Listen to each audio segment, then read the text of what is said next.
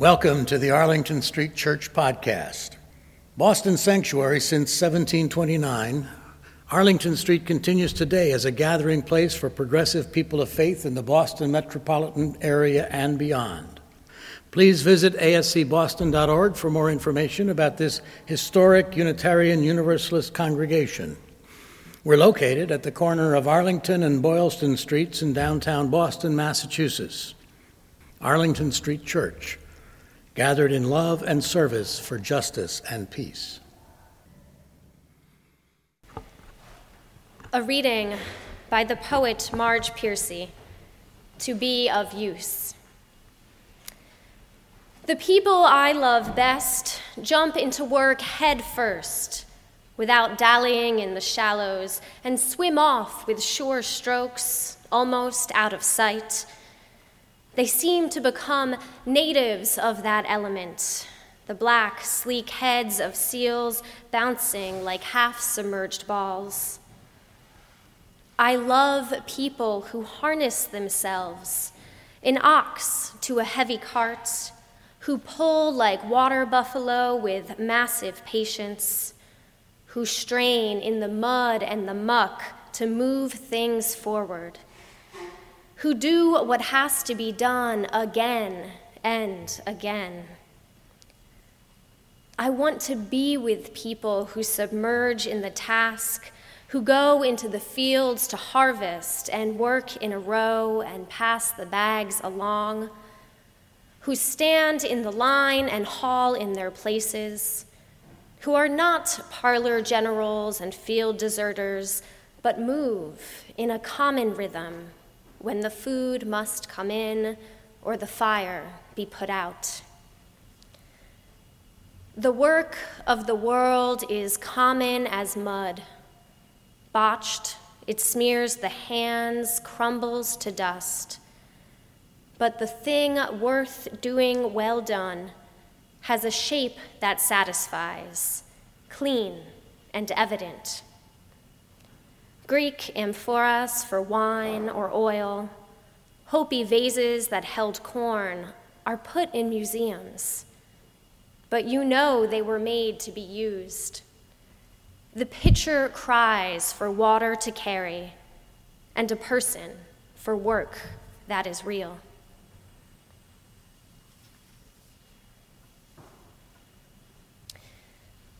We left the library. Our intention had been to enter the library and do our schoolwork. As we walked through the library doors, my friend and I talked excitedly about the articles tucked into our bags and the papers forming on the edge of our minds. Our whispered enthusiasm took us past the circulation desk, through the first floor reading room, and into the stairwell, where, through the westward-facing windows, the most amazing sunset accosted our studious aspirations. We turned around, lured by the color of the evening. We left the library. Outside, we gathered with other students to witness the turning of our world. We commented on the color and texture of the sky, breathed in the rapidly cooling air. Within this moment of deep appreciation, a poem by the 13th century Sufi poet Rumi came to mind. Today, like every other day, we wake up empty and frightened. Don't open the door to the study and begin reading. Take down a musical instrument. Let the beauty we love be what we do. There are hundreds of ways to kneel and kiss the ground. Amen, I thought, and blessed be. Inevitably, though, the sun did set, those pinks darkened to purple, and the lights of the library stood out sharply against the descending darkness. And here we arrive at the heart of today's sermon. How do we return to work? After finding for a moment the beauty we love, how do we gather up our gratitude, turn around, and walk back into the library? How does the beauty we love become what we do? Love might not be the first emotion that you experience when you think about going back to work. Perhaps you are more familiar with the Sunday syndrome, that growing feeling of dread and anxiety as the work week looms before you. Whenever it is that your work week begins, be it a Monday morning or a Thursday evening, returning to work brings us back into that predictable pace of ordinary time. Memories of wondrous sunsets and leisurely breakfasts quickly fade away in the face of the expectations for all that needs to be done.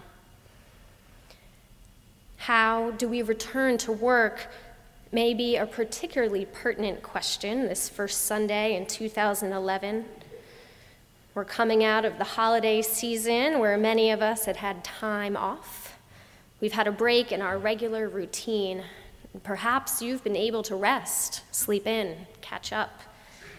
Perhaps you've been even more busy than usual, traveling, being with friends and family, taking care of your children. Tomorrow is the first Monday of the new year, and this week our world will reopen for business as usual. Poet Marge Piercy, whose words we heard this morning, paints a different picture of work than that dread and anxiety of the Sunday syndrome. She writes, "The people I love best jump into work head first. They swim off with sure strokes, almost out of sight." Reading Piercy's poem to be of use, I want to go to work. I want to energetically swim off with sure strokes, enthusiastically submerge myself in the task. Her poem transforms the tasks of ordinary work into acts of extraordinary beauty. Piercy tells us that the thing worth doing well done has a shape that satisfies, clean and evident. I want to inhale this passion for doing, reach out and feel the shape of that job well done. But the truth is, that is not really my work ethic. I do not always swim with sure strokes or have the focus to submerge myself in the task. I do not think I am the subject of this poem. And yet her words call to me, as perhaps that pitcher calls for water to carry. I want to learn how to jump into work, appreciating the beauty of doing. A prolific and accomplished author of poetry and prose, Piercy is also a child of the Great Depression, a woman who pursued a career in writing in an era where that sort of ambition was just not happening. She spent years working an assortment of jobs as a secretary, a switchboard operator, a clerk, a painter's model. Her poetry works within a feminist frame. She writes about the challenge of being true to oneself, even in a world that is hostile to who you are and what you want from life. I imagine that she has resisted the constraints of these monotonous tasks and has likely resented working poor-paying jobs for which she was overqualified. And yet, in To Be of Use, Piercy finds a sense of love and satisfaction in the act of doing. She writes, "I love people who harness themselves, an ox to a heavy cart, who pull like water buffalo with massive patience, who strain in the mud and the muck to move things forward, who do what has to be done again and again. I want to learn how to take up the tasks of life energized by rhythms of poetry, able to see the way forward through the mud and the muck. Born in Detroit and having lived in Paris, Chicago, Boston, and New York, 2 years before writing To Be of Use, Marge Piercy moved to Cape Cod and took up gardening. She engaged this new and muddy task of growing food with her own hands and found that this daily routine provided grounding to a life of politics and art. Seeing herself as part of this living landscape, her writing begins to change, mixing in images of beauty and blessing alongside a continuing message for political and social struggle. She grows fruits and vegetables, herbs and flowers, appreciating how these different daily routines help sustain her in her work as a political writer. For Marge Piercy, bringing a new pattern of doing into her life helps her gain clarity about the work she has already committed to. Leaving the study to immerse her hands in the feel of soil helps her return to the study to take up her work of writing. How do we return to work after experiencing the sacred? How do we let the beauty we love become what we do? Returning to work necessitates that we sometimes leave work in order to notice the sacred. Sometimes we must let our attention be drawn down into the soil and up and out to the horizons. Rhythms of work need to be partnered with rhythms of rest, reflection, rejuvenation. In learning to notice and appreciate the beauty we find in times of reflection, our senses are awakened. After leaving the library to notice the sunset, we are more able to return to our work, more able to feel that satisfied shape of a job well done. Reflecting on this relationship between work and rest, I am reminded of the Jewish and Christian traditions for keeping Sabbath. Traditions where communities put aside the work of ordinary time and for one day each week indulge in different patterns of doing, patterns of rest and renewal. Ralph Waldo Emerson, a transcendentalist writer from our own Unitarian history, noted 3 uses for the Christian Sabbath in 1831: rest for the body, diversion for the mind, and education for the soul. He describes Sunday as the university of human souls. The soul, he says, never needs rest. It requires no other refreshment than change of thought. For Emerson, Sabbath invites a time to focus our attention in new directions, saving us as individuals and a society from the insane devotion to a single object or activity. Emerson understands that the focus of our minds can itself be a form of worship. He writes, "A person will worship something, have no doubt about that.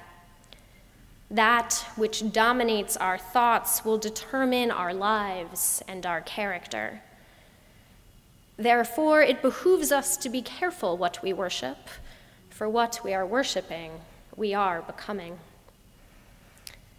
Emerson was never known for holding back his opinions on where we could improve ourselves. And times of rest and reflection can change the focus of our thoughts by changing the rhythms of our actions. When we take down that musical instrument, as Rumi calls us to do, we let the beauty we love become what we do, become the action of our time. We let that beauty change us.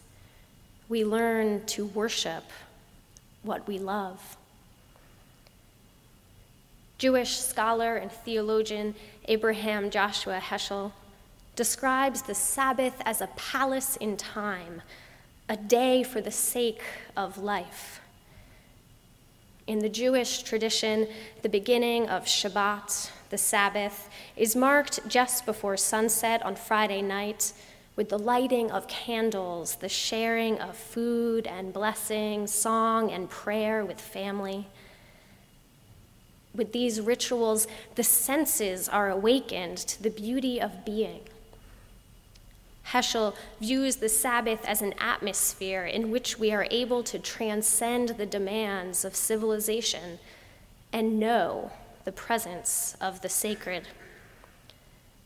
Heschel describes the Sabbath as a day of delight for the soul and the body, a day of love and joy where we can appreciate and praise God's ongoing creativity in the world. I want to celebrate this kind of Sabbath. He writes, the work on weekdays and the rest on the seventh day are correlated. The Sabbath is the inspirer, the other days, the inspired.